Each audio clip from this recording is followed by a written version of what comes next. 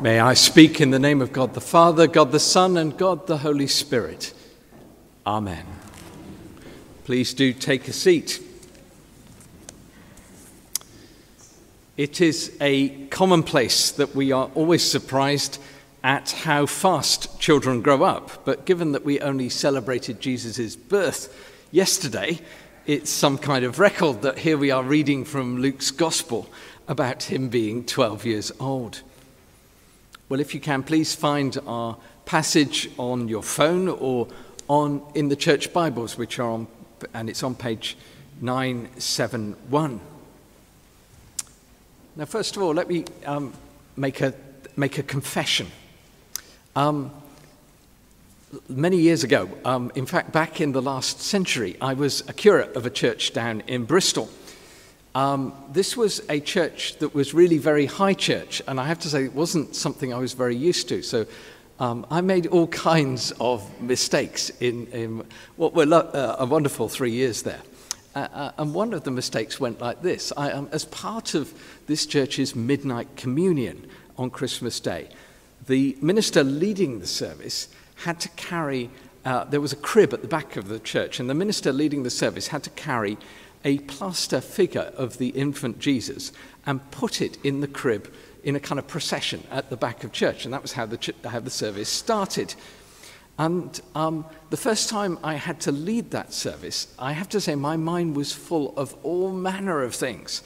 And the organ struck up, and a robed procession glided down the aisle of the large church, and I set off at the back of it. And as we reached the crib, I realized to my horror that I had left the plaster figure of the infant Jesus back in the vestry at the other end of the church, about 50 yards away.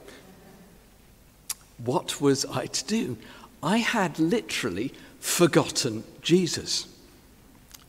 Well, what I did was I mimed the action. And thankfully, most of the congregation were far too far away. They couldn't tell what was going on. And a very charitable colleague then nipped back into the church vestry and rectified the mistake quietly later in the service. Now, that is a daft story about church ritual, but it links in with our gospel reading that Chris just read for us, because Mary and Joseph had forgotten Jesus. And dare I say, that is, forgetting Jesus, one might say, is the besetting spiritual condition which each of us has to work with.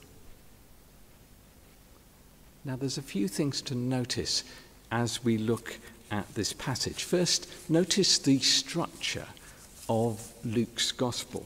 Chapters 1 and 2 are about Jesus' childhood. In chapter 3, he's an adult, and the rest of the gospel is about him in his 30s. And the focus of the rest of the gospel is on the adult Jesus. What we've got here is the end of the kind of prelude to the main feature, if you like. This is setting us up for what is to follow. And notice too how this verse about Jesus in the temple mirrors an incident that happens at the very end. These verses at the start of Luke's Gospel mirror the story of the disciples on the road to Emmaus at the end of the Gospel. In both, there are two disciples who are baffled.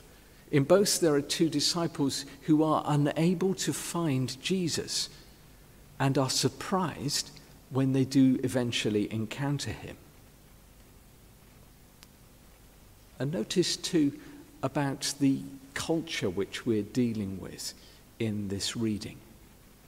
This is very different from English culture, and for most English people, and it may be interesting, this church is blessed by a range of nationalities, and if you're from a different nationality, you may be able to sort of think about how your own culture fits in with, compares to English culture or with this culture. For in English culture, usually we relate closely to quite a small number of people, our close family and friends.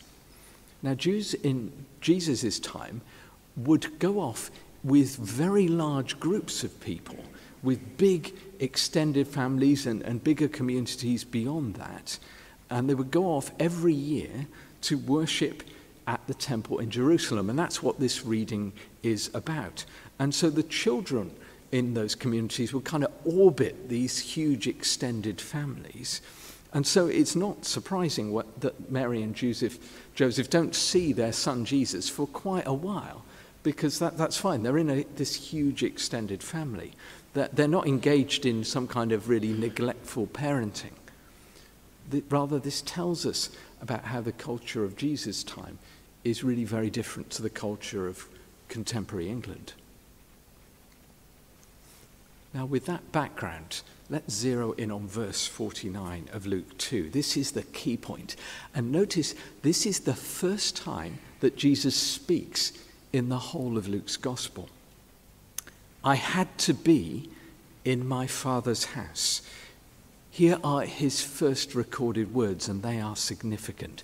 They center on his awareness of his unique relationship to God, his Father. I had to be in my Father's house.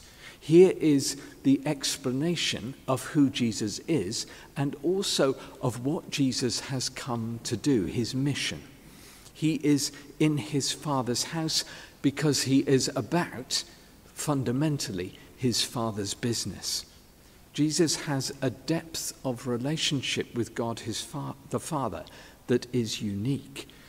But his mission, his business on earth, is that all who have faith in him can have access to that same relationship with God the Father. Because Jesus is the Son of the Father, we can be adopted sons and daughters of God the Father too. This is where the whole gospel is heading. And going on from that, we need to think, therefore, of if Jesus had to be in the temple with his Father, what might be the temple, the Father's house, for you and I?